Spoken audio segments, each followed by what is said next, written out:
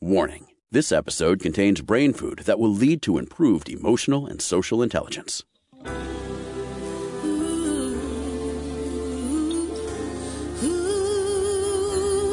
Give us 1 hour and we'll help you change the way you think about happiness. Harvesting Happiness with Lisa Cypers Kamen is fresh, optimistic, and purpose-driven media that promotes well-being from the inside out.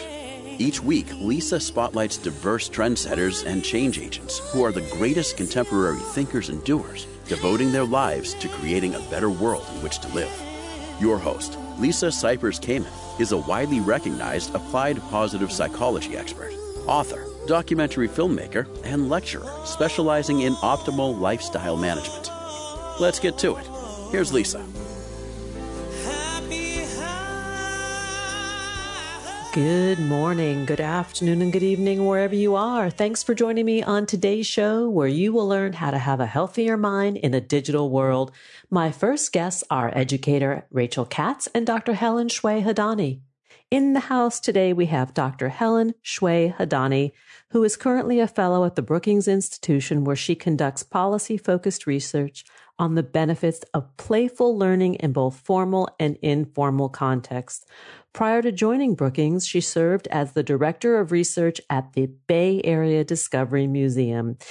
Also, we have in the house educator Rachael Katz, who teaches social and emotional learning skills to parents and children. Previously, Rachael was head of the Discovery School at the Bay Area Discovery Museum, head of social and emotional learning for early years at Dulwich College, Beijing, and an elementary classroom teacher. She has written and created television for Nick Jr. and Radio Television Hong Kong, and consulted for educational programs at the Children's Television Workshops. Ladies, thanks for joining me on the show today. I am actually really excited about this conversation. Thanks so much for having us, Lisa. Oh, it is a pleasure. I mean, as the parent of young adults, I see the fruits of my labor, good, bad, or indifferent. But I also recognize that in order to have an emotionally intelligent child, it's incumbent upon us as parents and mentors and teachers and colleagues to walk that emotionally intelligent walk. Yes, absolutely. Yep. Let's talk a little bit about a child's developing mind, because before we got started, you both were talking about the importance of reviewing sort of the developmental steps of a child and reminding ourselves, going back to basics of what happens as kids mature and as we become older and they become parents, understanding a little bit more about that cycle. I think maybe I'll start quickly in that and then have Rachael chime in.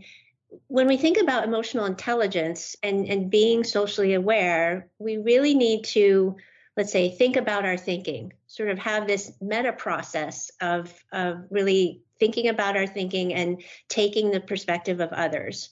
So it's about diversity of thought and coming to understand, how do we think about our own mental world, like what goes on inside our head, our thoughts, our beliefs, our intentions, and also that of others. And so for children, especially for young children, this is something that happens over many, many years, starting as early as infancy, but really having them, when do they come to understand, that they themselves have inner thoughts and beliefs and desires, and that the person sitting next to them, maybe their friend next to them, has different beliefs and thoughts and desires. And what age does that happen? I think I know, but I want to know developmentally how that works, the trajectory of thinking about thinking and some dominion over thought. Sure, I can start and definitely chime in, Rachael. But absolutely, even babies, you may assume that babies are not talking yet, right? But they are really, really socially aware, and they are craving the social connection with people. You get that because you smile at them, they smile back, right? So it's this, cause and effect, right? Something that you do, they respond to it. Then when you get into the toddler years, toddlers are starting to really understand something about people's desires and that people have different desires. They may like something, but someone else likes something else. it's really in the preschool years that a lot of these developments are happening in an area that we call theory of mind, which is really understanding your own mental states and those of others. Preschoolers can start to understand this really interesting thing about our beliefs, right? And that our beliefs drive our actions. So a simple example is if I think my ball is in the garage, I'm going to go look for it in the garage. If my brother thinks that it's in the house, he's going to look in the house. So these are just simple things that we may sort of take for granted, but it actually shows that pretty young children, again, around starting in the preschool years, are starting to understand this really important link between beliefs and actions. This is fascinating because I think it also ties into, coming to know oneself, right? That you can see yourself as different or believing in a separate way from your playmates.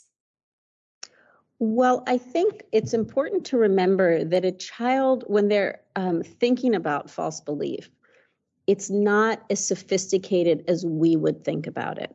So for example, a child might see that, oh, my brother went to the garage to look for the ball. I went to my bedroom to look for the ball. But they're not necessarily thinking in a very sophisticated way of, oh, I'll trick my brother. Yeah. Like, oh, my brother has this, that kind of ability to fool someone happens a little bit later, sort of in between those preschool and school age years. So while you're developing this understanding of, oh, I have a mind, I think it's a little bit separate from the way someone else thinks, it's not that sophisticated yet. And when it becomes a little bit more sophisticated in the school age years, where around 7 and 8, the ball kind of drops and a child is aware that they have a stream of consciousness. They are aware that they're thinking all the time and that they can then hold back what they're thinking and feeling.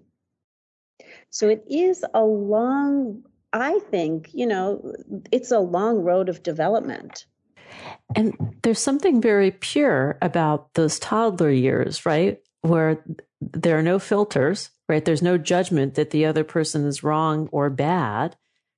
Absolutely. It's just, those years are just so wonderful. You sort of smile and you think, oh, my child says the most amazing, fun things. But then again, it's important to remember with social and emotional development that our child is always looking to the caregivers around them for their opinions and beliefs, and to sort of watch the reactions of others to help them to understand how to react. Sort of social referencing, I'm not sure about, a child is not necessarily sure about something, so they're going to, carefully watch you. And that's really important to remember, that we're kind of being watched all the time. And this is where the good modeling comes in. Absolutely. It's not like, do as I say, it's do as I do, or at least ideally. And look, nobody's perfect. It's really important to remember that. And you're just going to try your best. Parenting is hard. You're carrying your own burdens and your own beliefs and a job and many things that you have to do. And then you're also caring for your child and caring for the well-being of someone younger and who needs your love and care and attention to develop. So it's important not to be too hard on yourself, but it is important to know that your child is watching you. When you wrote The Emotionally Intelligent Child, Effective Strategies for Parenting Self-Aware, Cooperative, and Well-Balanced Kids, you write about peeking inside our children's developing mind. And I would like for you to give a little bit of a deeper glimpse into that. Sure, I can talk a little bit about that to start, and then Rachel definitely chime in. But it again, I think I just refer to it. This is an area of research that we call theory of mind in the academic world. And I think one thing that really motivated Rachel and I to write this book is that in developmental psychology and in academia, it's a very well-known area of research, but it sort of stays in that world. And so a lot of this research, again, is talking about how children are developing these skills to take the viewpoint, perspective taking skills, and really understanding that others, how our beliefs and our desires and our intentions drive our actions and what we do. And that's really a critical piece of being emotionally intelligent, because it helps us understand other people, helps us work with others, collaborate with others. And so that's the critical sort of piece of research. We also talk about language development and executive function in the book. But I think it's really that, theory of mind that we talk about in chapter 1, that we really wanted to get that information, have that be accessible. Also because, we realize parents, early childhood educators, teachers, very busy people, right? They're not about to go out and, read some academic journal articles. So we wanted to break down these concepts, make them really accessible and relevant to the challenges that parents face with their children, and similarly, some of the challenges that teachers face in a classroom with children. Will you talk about the viewpoint of another person? Which is really compassion, empathy, generosity of spirit, being non-judgmental, being able to embrace the fact that we might be different than the other person.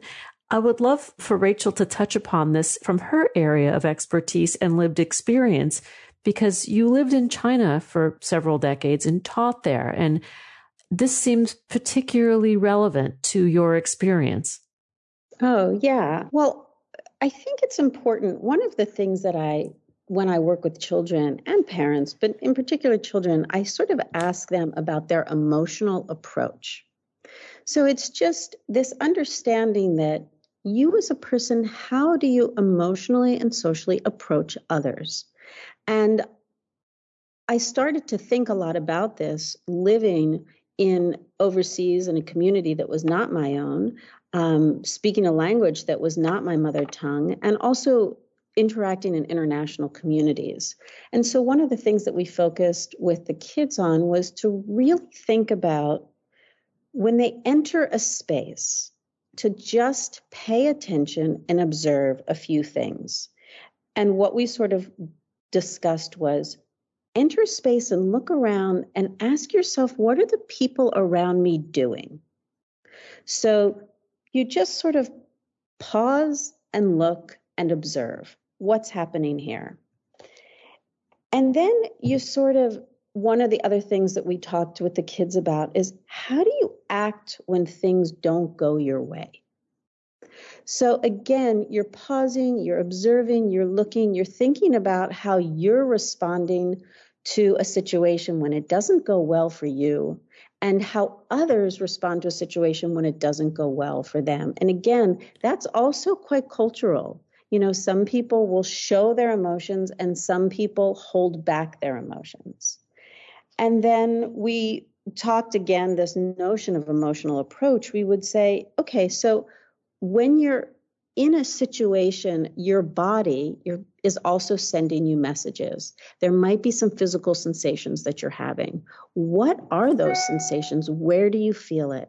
When you're communicating with a friend and you don't like what they're saying and you're feeling some type of tension in your body, like a contraction, where is it? Is it in your stomach? Is it in your throat? So again, we're sort of helping kids to understand that everybody has a different emotional approach to things.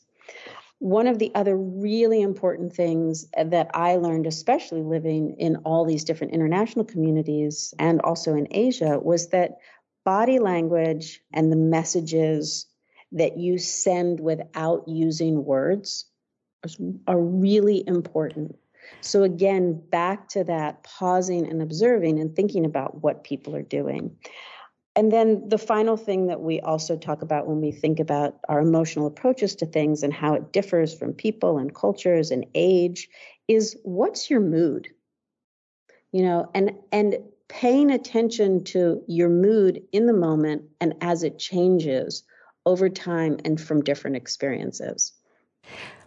We are going to need to go to a break. And when we come back, I would love to continue this conversation from a different perspective, shifting a little bit to the learning process of these pro-social behaviors, impulse control. You mentioned perspective taking, but I also want to add in there the executive function skills, which Helen mentioned, but coming back to that and how it is predictive of future success. So hang tight. We are going to send our listeners over to the brookings.edu website, and you can find out more about Helen Shwe Hadani there. So that's www.brookings.edu/experts. Helen Shwe Hadani, on Twitter at Helen S. Hadani. And then on LinkedIn, you can find Rachael Katz at Rachael, and that's RACHAEL-Katz. We're talking about the emotionally intelligent child, effective strategies for parenting self-aware, cooperative, and well-balanced kids. We'll be right back. To learn more about cultivating sustainable well-being at home and the office, visit harvestinghappiness.com and explore Lisa's experiential on-site brain fitness workshops, corporate programming, and speaking engagement services.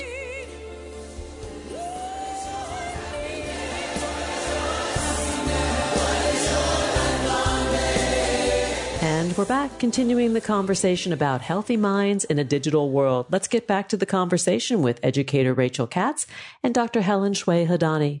I want to talk with you about learning pro-social behavior and impulse control, because I think when I look at young adults and adults that I work with, oftentimes I will see that where there's lack in that area. And I think, ooh, if only, you know?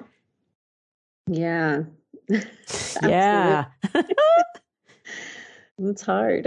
It's hard. It's hard. Like even at whatever age we are in our adult years, to always feel like we can behave 100% properly, always be on point, always control our impulses, and have self-mastery. It's a tall order, but it's a practice. It's a practice, and we should definitely not expect ourselves to be perfect. That's just way too much pressure, or our kids to be perfect. Yeah. So is part of this strategy when we support our children's development, is it modeling these behaviors, having compassion and forgiveness and understanding when they're not perfect, and then returning to the practice? Is that what we're talking about? Oh, absolutely. And it's not only when our children aren't perfect, but it's when we're not the perfect parent, because there really is no perfect parent or no perfect child. It's true.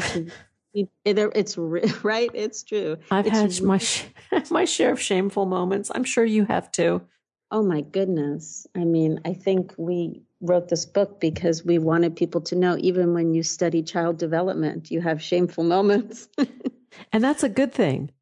I actually think it's humanizing. Absolutely. I mean, those shameful moments really are our teachers. Yeah.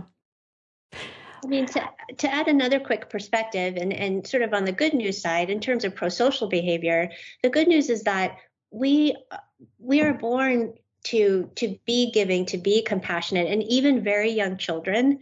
You witness, very young children, if they see a friend cry, or upset, they will run over to them and try and comfort them, bring them, Yes. a favorite toy or a blanket. And so it's something that is instinctual, but at the same time, we do know from developmental research that those pro-social behaviors can be enhanced and developed, yes, with modeling, when they see other people respond with kindness and compassion. And so there's sort of both sides of the coin, that it comes, that's part of, us as humans, which is great news, right? Like children tend to do these behaviors very early on, but that they can also be very much promoted and developed, with the help of caregivers and adults.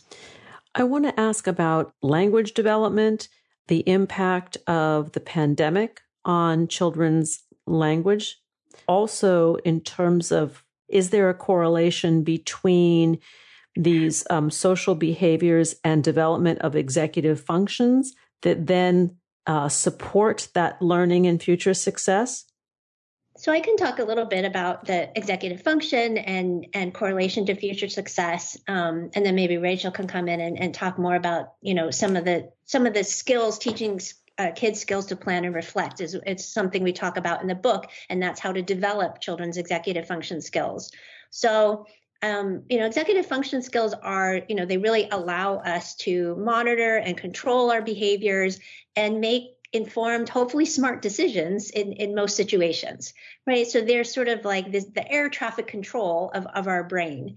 And we sometimes refer to them as the learning to learn skills, right? So when kids, I'll just take a classroom situation for now and then sort of bridge over to social emotional learning. But, in an academic environment, children, you can't teach them any content, whether it's mathematics or literacy, if they can't, focus their attention, if they don't have self-control, if they don't have, memory skills, right? So those are the foundational skills, these executive function skills that children need to develop. And we know that kids are not born with these skills. They do need to be nurtured in different environments. And a lot of research has shown that executive function is a very powerful predictor over IQ, actually, of children's success in school and beyond. So when children have very strong executive function skills early on in life, that tends to correlate with graduating from high school and getting a good job and just, being in a good life situation. So it's a very interesting relationship there for executive function skills. And what about the helicopter style parent who wants to constantly manage and become the thought police and air traffic controller, for a child's life, never allowing them to develop that executive functioning on their own? Yeah, that's a really good point. It's really, really important to allow your child to think for themselves. If someone else is telling them how to think, when they get in a situation where they have to solve a problem for themselves, they don't really know how to do it. Yeah. And so one of the things that we suggest always is, instead of telling, ask. So you're basically shifting from talking at your child to inquiring about what is going on with your child, inside of your child. What is their thinking? What was their idea? And one of the things that we absolutely say is it's really helpful to sort of help your child to think with your child, to ask them what they're anticipating is going to happen, how they imagine an experience is going to unfold, and then afterwards go back and reflect with your child and ask, well, what did you think of that? And what might you do differently? And how, were your actions impactful? So again, that's completely different from telling your child what to do. And when you're asking, you're really giving them the chance to think about their thinking and to think about their experiences, which ultimately will have the benefit in their executive function. Talk a little bit about language development, especially in light of the pandemic and some of these kids who have been, the world's children have been locked up for a couple of years. Well, when we think about language and language development, it is one of these really fascinating first areas of research where children learn language very easily. And we're still trying to figure out how that is. But in relation to social and emotional development, languages are the bridge between us and other people and how we communicate with others. So it's obviously a very critical piece of social and emotional intelligence. And I think, as Rachel mentioned previously, children are learning about language way before they can talk. Right? Before they can understand spoken words, they are watching our movements, how we're reacting to others. They're listening to our tone of voice and, really making sense of the world through the actions that they see. And so, and then when you think about when children do start talking and learning words, the more words a child knows, the easier it is to express themselves, right? So language development is incredibly important for those early years when, and you can see this when young children get very frustrated because they don't have the words yet, right, to express themselves. And then that just, makes everybody frustrated. But, we say in the book, some ways to really, help promote and develop children's, language skills around social and emotional learning is really talking with your child about feelings in different settings. So you go to the park with your child. And, maybe a pretty common occurrences. You see another child that's upset, right? Maybe their ice cream cone fell over or they fell off the swing. But you ask them, how do you think that child's feeling? And why do you think he's feeling sad or angry or fearful? And so you just try and take these moments to really talk about emotions and feelings in everyday scenarios so that you can really discuss not only what the emotion is, but how you identified that emotion, right? Like, it looks like you're mad because your face is scrunched up and you're shaking your fist and your shoulders are tight. So helping children make that really important connection between what someone is feeling inside and what they're showing outside. Which is a bit of perception checking, right? Like that we're making sure that what we're reading is an accurate summary of what they're feeling. And sometimes it might not be. Yep, exactly. Mm-hmm. That's a really good point too. And that's something to, older children understand that they can hide their feelings from others. And that others can hide their feelings from them. So that's also something to really be explicit about explaining to your child, to talk about that, and to always keep those doors of communication open so that they feel that your child feels like they can talk with you, and that they can talk about how they're feeling about their friendships and their social relationships. In your recent book, The Emotionally Intelligent Child, Effective Strategies for Parenting Self-Aware, Cooperative, and Well-Balanced Kids, you share the MIND framework to help parents respond to their child's actions with less reactivity and more patience. Can you talk about this framework and how to help us practice this? I can speak to that. So this MIND framework, basically Helen and I developed a framework that parents can use, that children can use, and that parents and children can use together. And that was really important to us. So we called it the MIND framework because we wanted to keep it really simple, and it was about understanding what is going on in your mind. And so when we talk about the mind, it's just this, transfer of information and energy from within you and then also between you. So that sort of social and emotional connection. And the M stands for mindfulness, and just sort of the ability to observe what's going on without reacting. The I stands for inquiry. So again, what we talked about before of asking instead of telling, really asking yourselves questions and asking your child questions about what's going on and why you're responding this way and why your child might be responding in this way. The N is for non-judgment, just how to really approach your own feelings and your child's actions non-judgmentally. And we look at if you're falling into blame, shame, or criticism, noticing that and then sort of taking some time to move away from those feelings and the way that you're reacting to someone with blame, shame, or criticism. And then the D is for decide. And we really talk about how to choose the right time to respond to your child and to an action that they've had, whether you respond in that moment, whether you help them to anticipate something that's going to happen. So you can be very timely with help your child to understand the right timing of a response.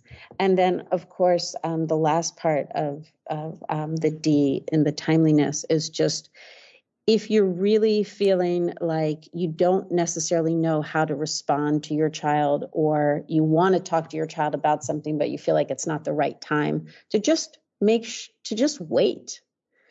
Often we respond to our kids immediately. We feel like we have to interact right in that moment. And a lot of times, you can wait 2, 3, 4 days and then go back to something and let your child know, hey, when I did X, I want you to know why I did that. And I'd like to talk with you too about why you've done something. That's a really good point, because we tend to want to button up our business with our kids and even our spouses and our coworkers. And it's not always to our benefit. That pause is very, very useful. Absolutely. Absolutely.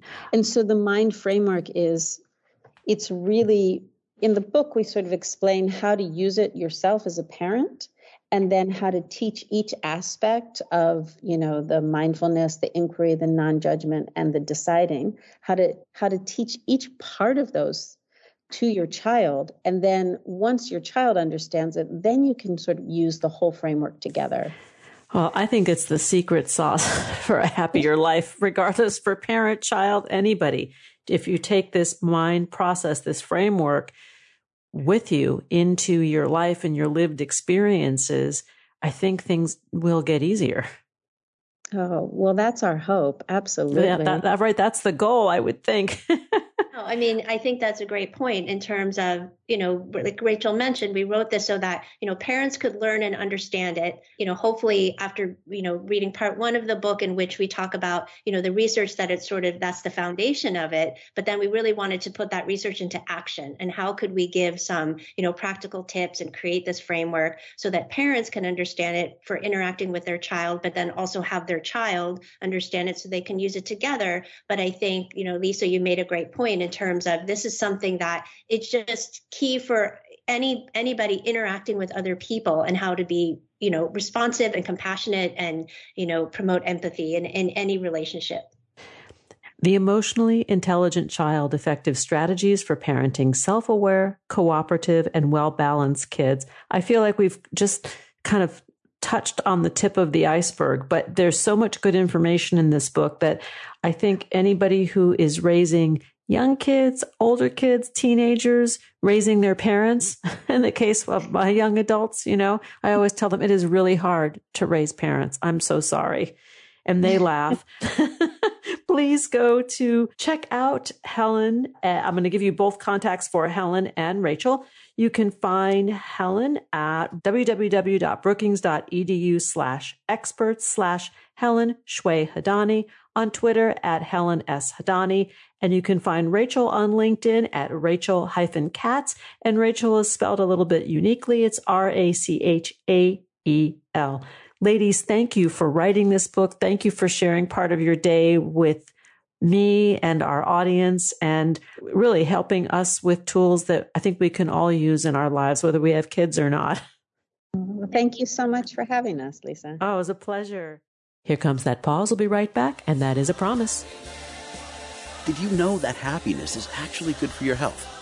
Happy people live longer, are more productive, and make better partners, parents, and professionals. Connect with us on Facebook at Harvesting Happiness, and follow Lisa on Twitter at Lisa Kamen for a daily dose of inspiration.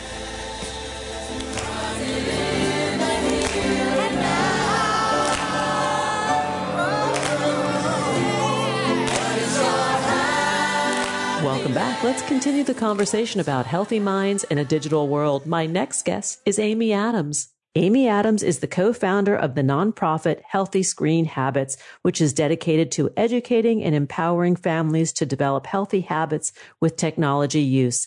Amy is a credentialed school social worker and has worked with children of all ages in schools.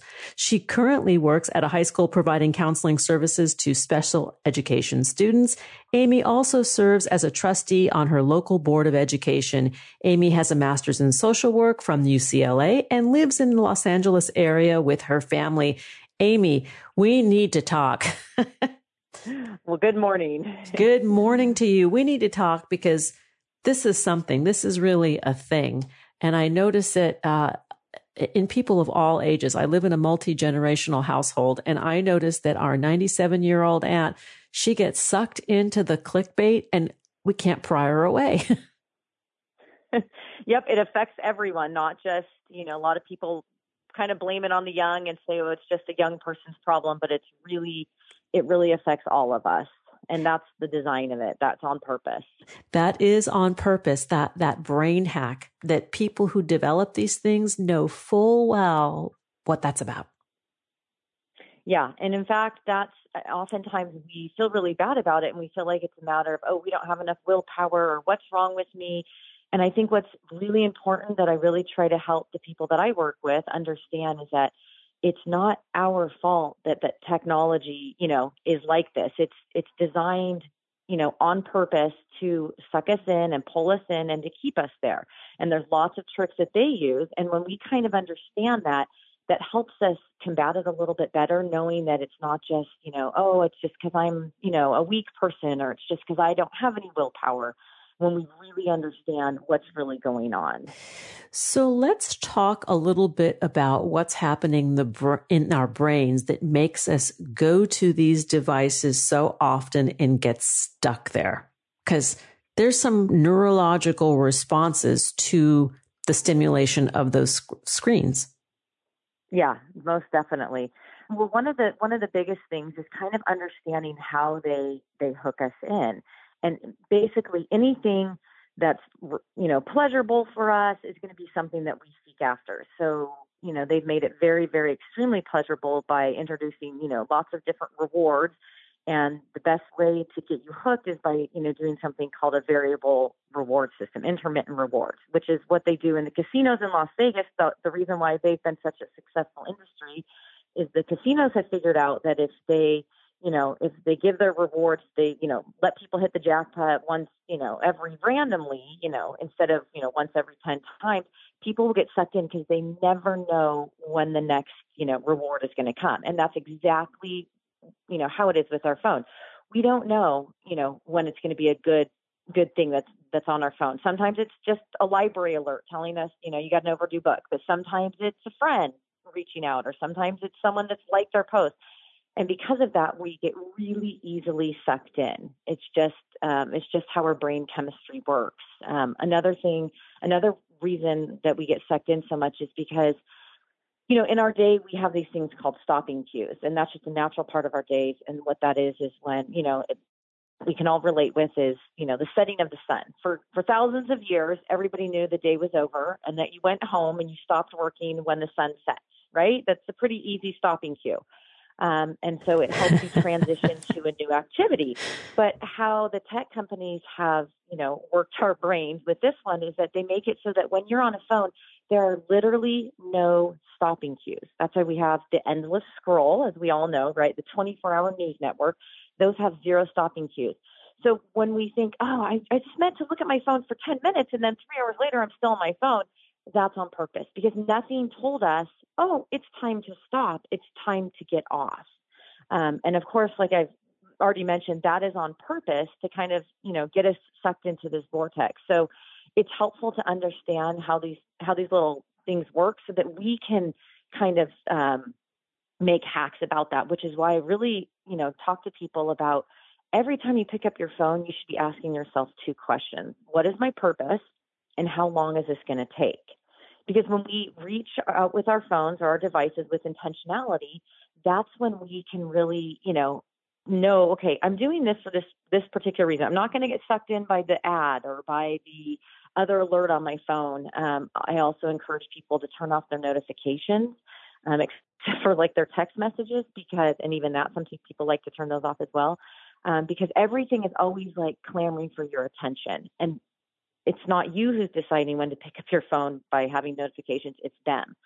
So the way that social media platforms run their operations is that they're really hoping that you have their notifications on, because you might be done for the day with looking at social media and decide, okay, I looked at my social media, I'm good.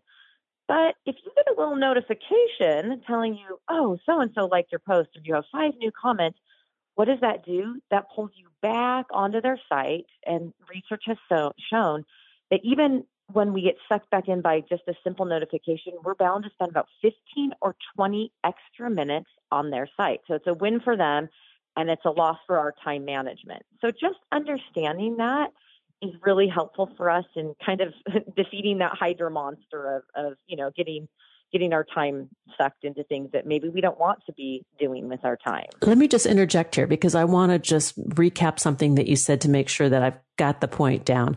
That what I heard you saying is that we need to really look at our mobile devices as tools. that rather than them being a relative, Yes. that we need to look at them for the machines that they are, for the things that they can do, and not treat it as part of the family or an animate object. It is an inanimate object that we are in charge of, not the other way around. That's what I heard you saying. Yeah. No, and another question I ask a lot relating to that is, what is your relationship with your phone? I mean, if you really were to ask yourself that question, what is my relationship with is it my boyfriend? Is it my best friend? Because sometimes we treat our phones as if they are our spouse. We let them interrupt us at all times. We carry them with us. And we can't ever be apart from them. It feels like we're treating it more like a person than an actual tool. And something that I really love from The Social Dilemma, which was a great movie, kind of a documentary that Tristan Harris, was a big part of, that he talks about how, a phone should really be a tool, but a tool doesn't demand something of you. So a tool doesn't, like a bike, doesn't demand that you That's ride right. it. It's not reaching out to you saying, come on, let me, ride me right now. A bike is there as a tool when you need it. It helps you get to work or to a friend's house or go on an exercise, whatever, but it's not calling you. So if really our phone is a tool, then we need to not let it call us, not let it demand anything of us, because otherwise we're kind of giving away our autonomy to this third party, to this other little device. And that's really the heart of it, I think, is that we're letting our autonomy go, and we're kind of gladly giving it away because we think it's benefiting us. But what we don't realize in the long term, we're actually serving it instead of it serving us. Yes. We're going to take a break in a couple of minutes, but before we do, I want to sort of touch on the family tech plan and the importance of how we connect with our children and the people that live in our household, the importance of those good, strong bonds and those social connections. Okay, so the very most basic thing I always tell everyone, which people always say, think, well, this doesn't have anything to do with tech, but in my mind, it has everything to do with tech, is always put the relationship first. The relationship is your most fundamental and vital tool in helping you with anything, but especially in this arena. And so always be seeking to put money in that relationship bank by doing things that are just, for fun with your kids. I have 3 teenagers, so and oh one gosh, tween. Bless you. So I live this life currently. I understand that with teenagers, a lot of it is, there's a lot of eye rolling and a lot of I don't want to hang out with you. But in reality, they do, even no matter what they say, there is that sense of they want to be seen, and it those 3 things. It's all kids need to be seen, feel safe, and be soothed by their parents. And so I always try to really keep that fundamental, that when all is said and done, when all of the, the filtering and the monitoring and the plans and all this is said and done, what really helps the most with anything is just working on building that solid relationship. Because I know that I can't protect my children in any arena 24 hours a day, whether it's with tech or with bullies or at school or whatever. I can't. But what I can do is make sure that my relationship is solid with them, so that when they do have a problem, when there is an issue, that they will feel comfortable knowing, oh, mom has made my home a safe place so that we can talk about these hard things. And I also think it's really fundamental for parents. Sometimes we feel like as parents, we have to, always be perfect, and we can't let our kids know that we struggle too. And I'm very honest with my kids about things that are hard for me. I'll tell them, last week I told them I made a mistake at work, and, this is what happened or whatever, so that they don't feel so dumb, because we all make mistakes.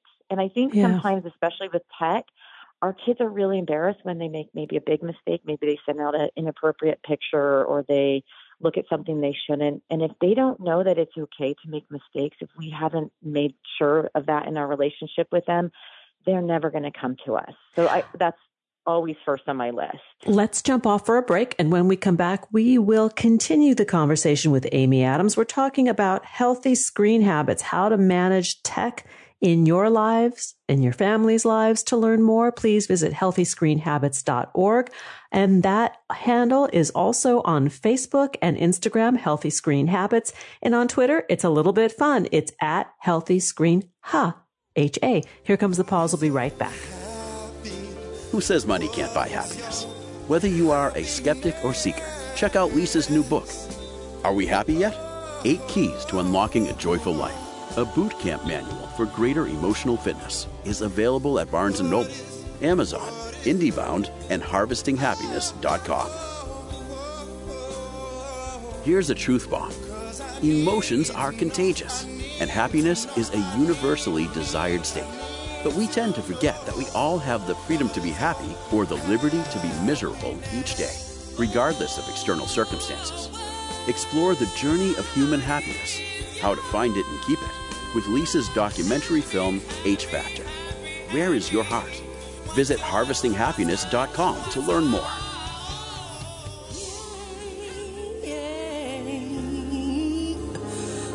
What is your happiness? And we're back. Let's get back to the conversation with Amy Adams. We're talking about healthy minds in a digital world. Amy, I'd love for you to explain to our listeners why teenage brains are so drawn, like a magnet, like glue, to video games and social media. So one thing that's really important to understand about teenage brains is that they seek novelty, and novelty in the developing brain. And so we've got a brain that's always seeking novelty, always looking for something new and exciting, which is why, car insurance is so expensive for teenagers, because car insurance companies understand that because of this novelty seeking, they're going to get in a lot more crashes or have a lot more tickets. And that's part of, the team. Just understand it. So understand that that's one of the things that's a draw, is that because of that, and because, phones and devices have so many bells and whistles, that they're really drawn into that. Another reason is because teenagers really, really, really place a huge importance on social connection. It's never more important than it is during the teenage years. We're social creatures, and yet during the teenage years, that's when they're trying to figure out, where do I fit in? Where do I belong? And, these devices kind of provide them a seemingly instant access to all their friends at once. Now, we know that the access isn't as rich as in person, but because it is somewhat of a connective, thing to other people, it's really alluring to them. Another thing is identity. So teenage, the main task of adolescence is identity formation. And, phones provide kids with all kinds of information. And as they try on different identities, it's, they have all access to all kinds of identities online. And that's another reason why they're really, really drawn into phones. So that's just a few of the things why kids are so drawn into that. I also think about instant gratification, that this is something that we as humans, we are pleasure-seeking missiles. We want instant gratification, and the phone provides it at the ready, Yeah. Yep. Very much so. And we don't have to, it's the law of the least, which is a concept meaning, we want to do the least amount of work for the biggest bang. And that's what our phones kind of give us. Like, we don't have to really do the work of friendship, the hard work of like the face-to-face, the awkward moments. We can just instantly be on there and DMing our friends on social media. And so it seems to like kind of skip a couple steps, but in the skipping of those steps, we also don't have the richness that they provide. And that's why a lot of times, our kids' mental health suffers, because they have access to all these friends at once, but they're still lonely. And that's because they're not the richness of the friendships as you would see developing offline. And I'm wondering if chemically they're getting the dopamine there, or I should say I'm going to take some ownership here. Like when I get the dopamine, but I'm not getting the oxytocin. Right.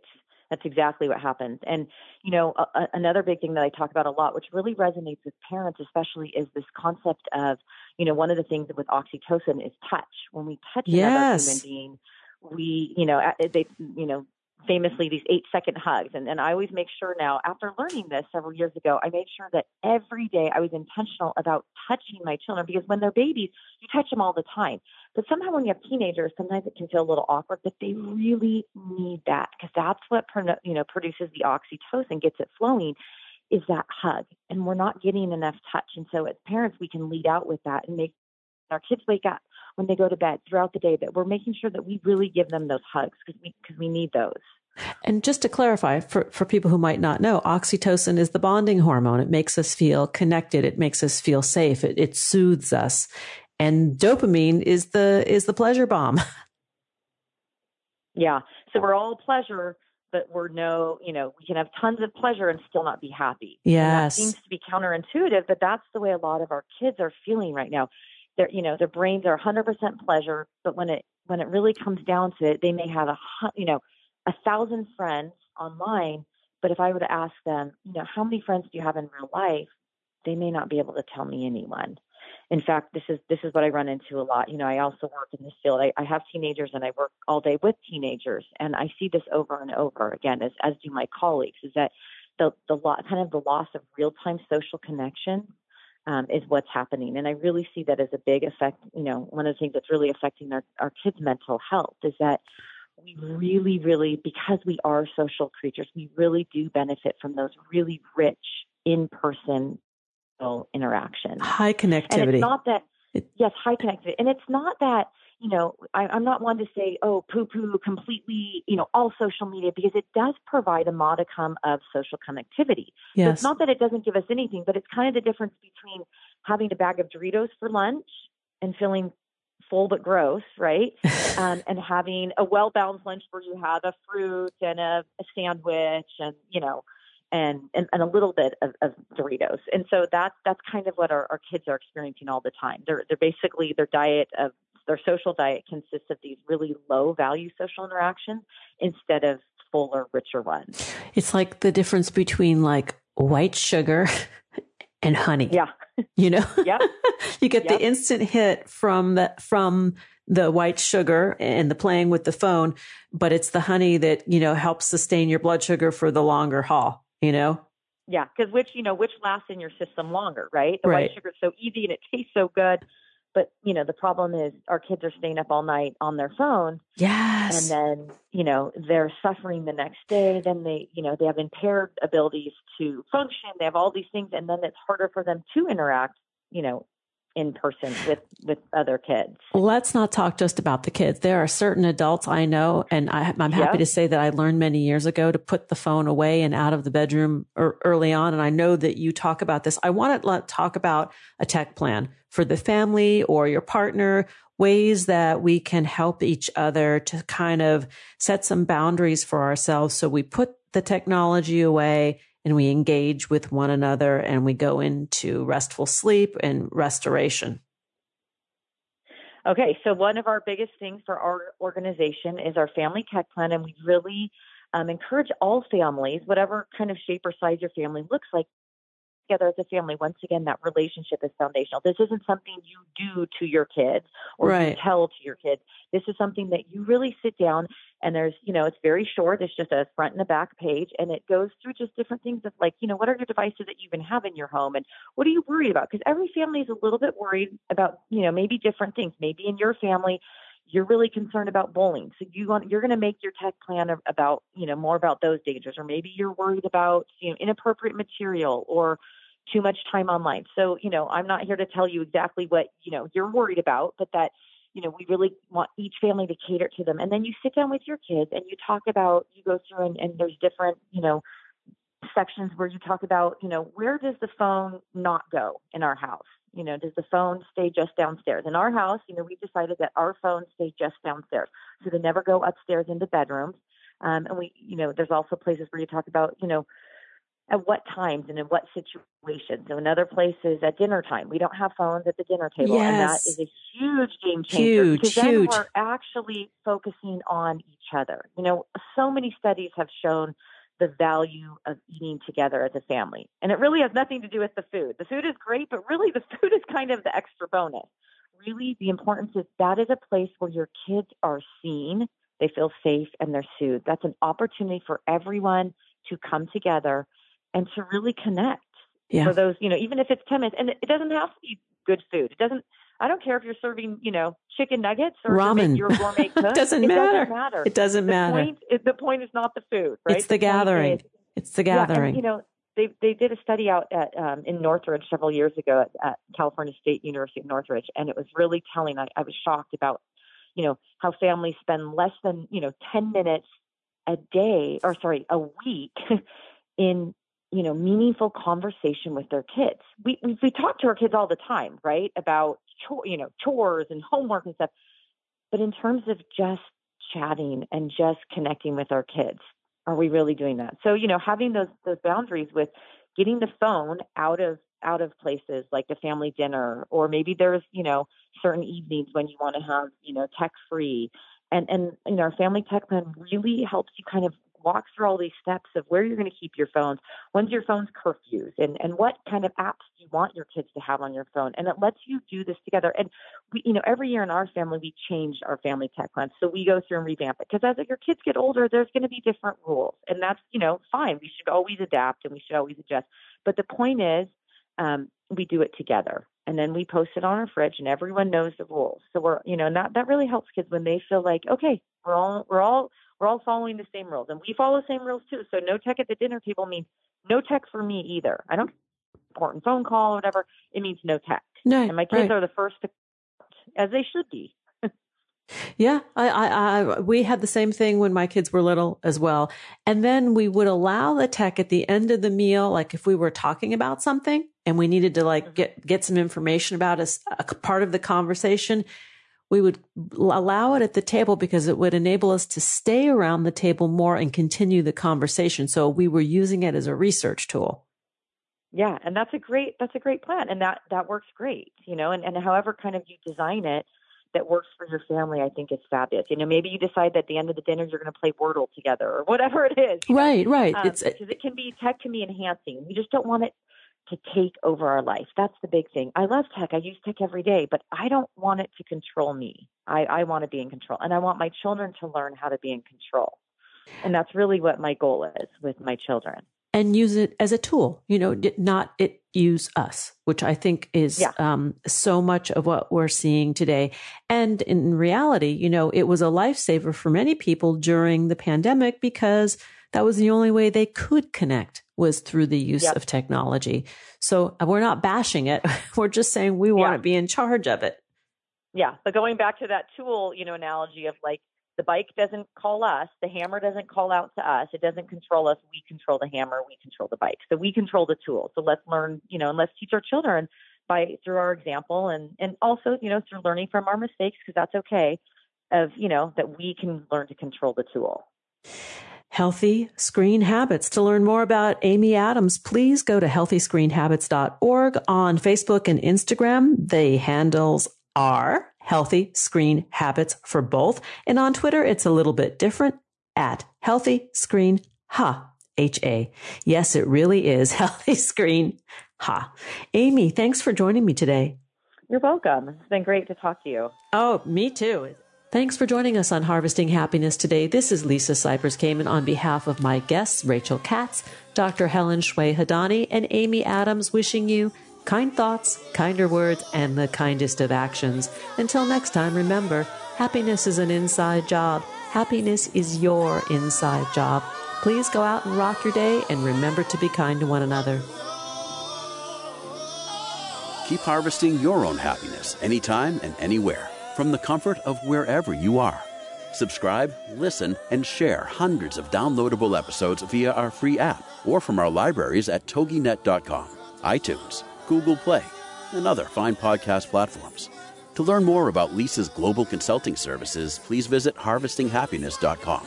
Spread more joy by liking us on Facebook at Harvesting Happiness and following Lisa on Twitter at Lisa Kamen. Harvesting Happiness is produced in collaboration with TogiNet Radio, KBUU Radio Malibu.net, and is available on PRX, the Public Radio Exchange.